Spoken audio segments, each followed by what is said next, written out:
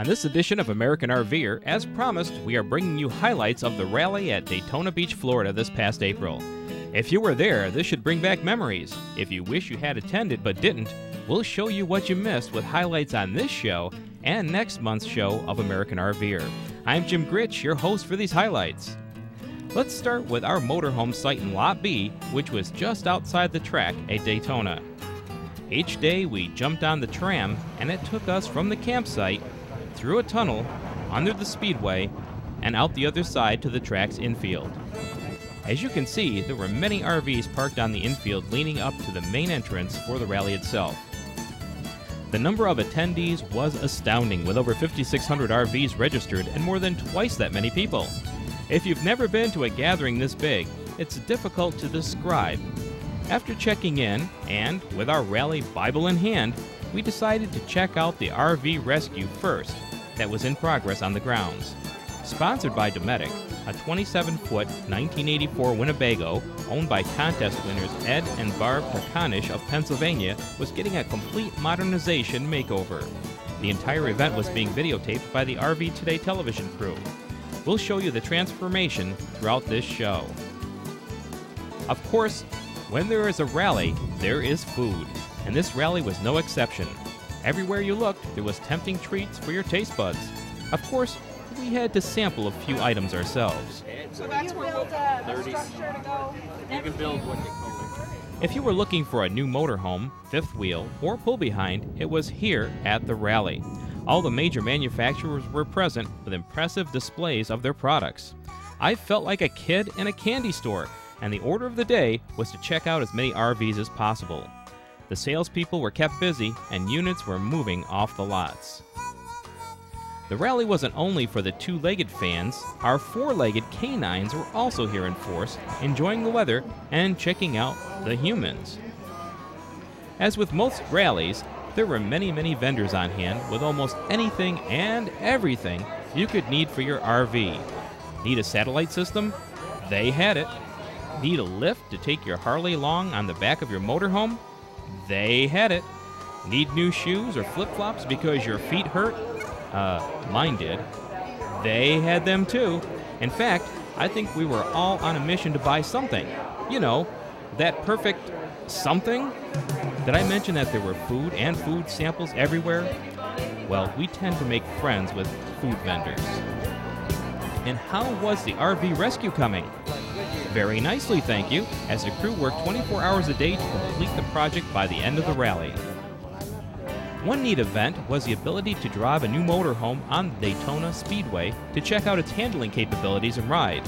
This was a unique opportunity to actually drive the RV on the track and compare many motorhomes in a controlled condition. It was a fun time for all those who participated and those of us who watched. Peggy and I took in several seminars.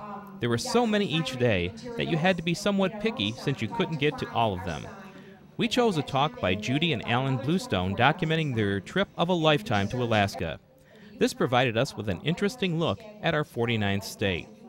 The following day, we took in Gaylord Maxwell's presentation on full timing. His lighthearted overview was informative, yet comical. At that time, I opened my compartment door where I have a toolbox, because I'm so shortly going to hear, got a 9/16 wrench? Yes, sir, right here. I poked the wrenches under to him, and then, after a while, he comes out.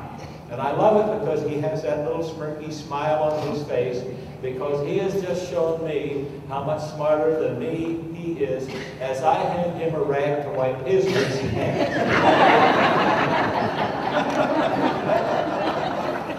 And you know what? He feels so good because he helped me. I feel good because I allowed him to feel good. Gaylord is the founder of the Life on Wheels RV education program. Next month, I'll look at the Good Sam 40-year anniversary celebration and some of the musical entertainment presented nightly at the rally in Daytona Beach, as well as the completion of the RV Rescue Project. Coming up next, Healthy Living.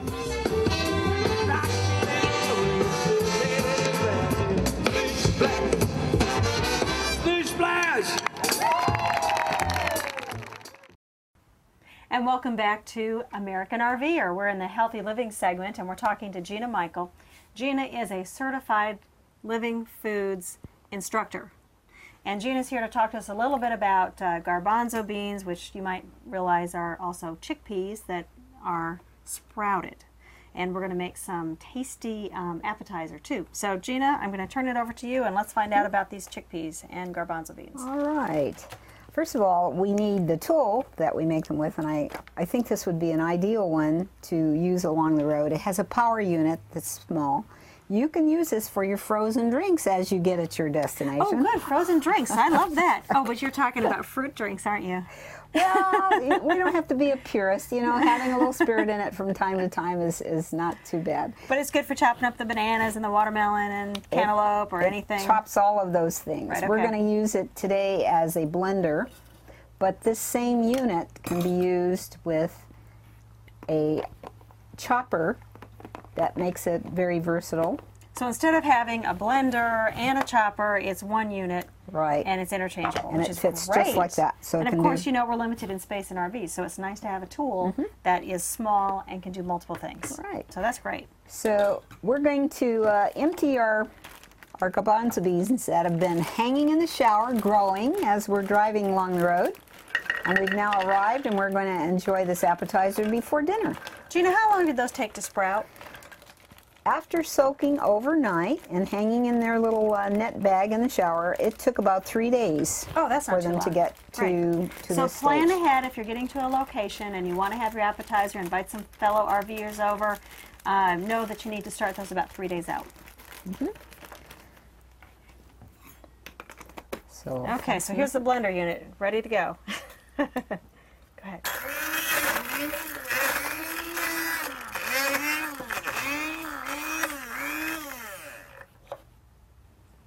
all right, we've ground up the garbanzo beans, and to this we add a tiny little bit of jalapeno, but be careful with this because it's only to add some spice and not really make it hot.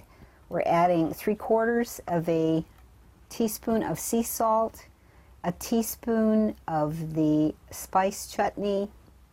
And this is a mix that we're going to list the recipe Right. for on the website. One teaspoon of garlic, but if you really like garlic, you can put a little bit more. We're going to add the parsley to this mixture, and lemon juice will be 2 tablespoons of fresh lemon juice. Boy, that sounds really good. Now to Now, what that, about the tahini? Right. we're going to add something that's called tahini. Tahini is really just sesame butter. Think of that. It's a creamy puree. You'll find this in your finer grocery stores or health food store. It's very It useful. looks like peanut butter, Looks only like like peanut butter. thin. It's a little thinner. Or if you just cannot find tahini, you can use a creamy peanut butter as an alternate. So of the tahini, What's that good for? 2 tablespoons. The sesame seed are really a great source of calcium, believe it or not. Okay. It's a wonderful Excellent. thing. Okay. We'll also add to this a 1/4 cup of olive oil.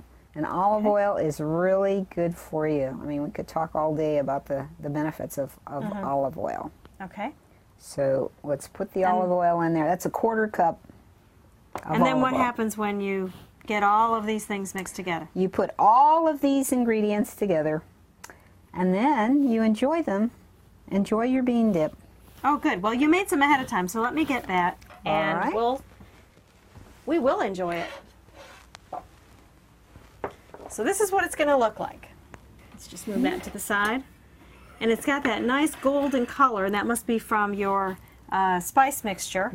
And what else do we have here? We have carrots, we have broccoli, we have celery, and we have these unusual chips. What are those? These are the blue corn chip. They're an organic chip, really nutritious. And they're pretty and kind of conversation pieces Okay, too. let's try it. Let's Taste give it is a in try. the trying, right? That is good. So we'll put the recipe on the website. You can get it, and you can try hummus yourself, and you can enjoy eating healthier in your RV. This is really great. Glad you like it.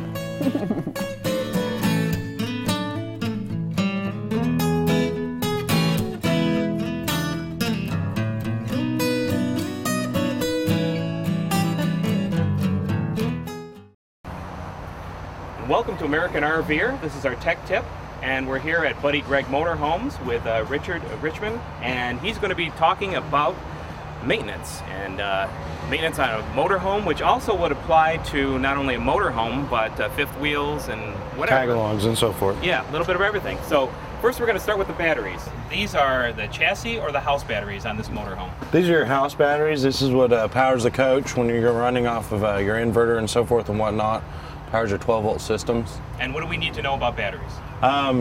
Generally, if you're going to do a lot of dry camping and so forth, you're going to want to maintain them. Yearly maintenance is a plus. Other items that you can always check are water levels periodically. Maintain the charge on them. And how do you check the water levels? Water levels, the caps, these right here are the Interstate Workhorse 6-volt batteries. They've got 3 cells per battery, and you can look down inside, use a battery hydrometer to check them. Generally, if you have a reputable service department in your area, you can take it there, and they'll have qualified personnel to check them. Now I know you have to put water in there. Do you put regular water, or what type of water do you use? No, you want to use a distilled water in the cells, and you don't want to overfill them. You want to fill them up just to the base of the cap here. Once you do that, put it back on there and give it a decent charge. And now, as far as fumes, are they explosive if you have like something that open flame, something like that? Yes, batteries have a tendency, to put off different odors and toxic smells and so forth, and they can be dangerous at times. If they boil or get hot, they've been known to, of course, blow up, just like any other battery. And I've actually seen batteries that have kind of expanded, like puffed out. Yes, that's when you get an overcharge or a dead cell. Their temperatures will range, get hot and cold, and it creates an issue for them.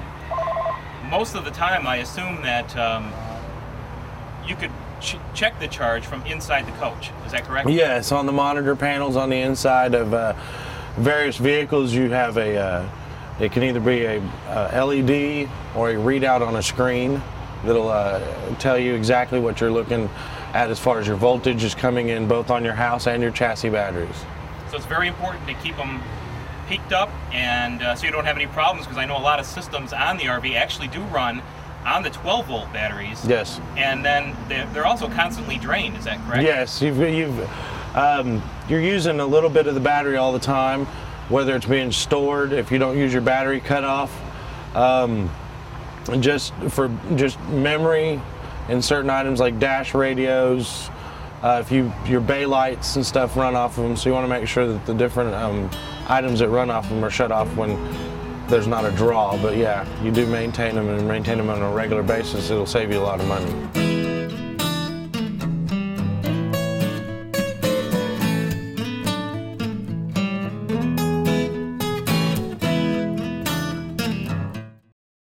Okay, here's Virginia and Johnny Spear. They're from Michigan. What part of Michigan? North of Detroit, a little ways. Ooh, cold country. Welcome to Shallotte. Absolutely. You are full-time RVers. That is correct. And how long have you been an RVer full-time? 5 years, a little bit better. Tell me all about it. What do we need to know about being full-time RVers? Oh, we love it. It's you go where you want to go, you go when you want to go, and Do you basically spend summer in the north and winter in the south? Sometimes it varies. This year we have basically in the south for about a year now, just roaming around. What parts of the south? Are you talking from Texas all the way over to the East Coast, or are you talking something else? well, we do a lot of traveling. We in the last fall we went to the Maine and Vermont and all the northeastern states, and we've been down in Myrtle Beach and for a while, and now we just came here. Also New Orleans, New Branson, Orleans Missouri. Last year, we just go wherever we want. So you don't have any set schedule. No, that was the that's worst the thing you good could thing do. about it. Awesome. Well, thank you for joining me today. I appreciate talking to you, and we'll see you on the road. Okay. Thank you. That'll be good.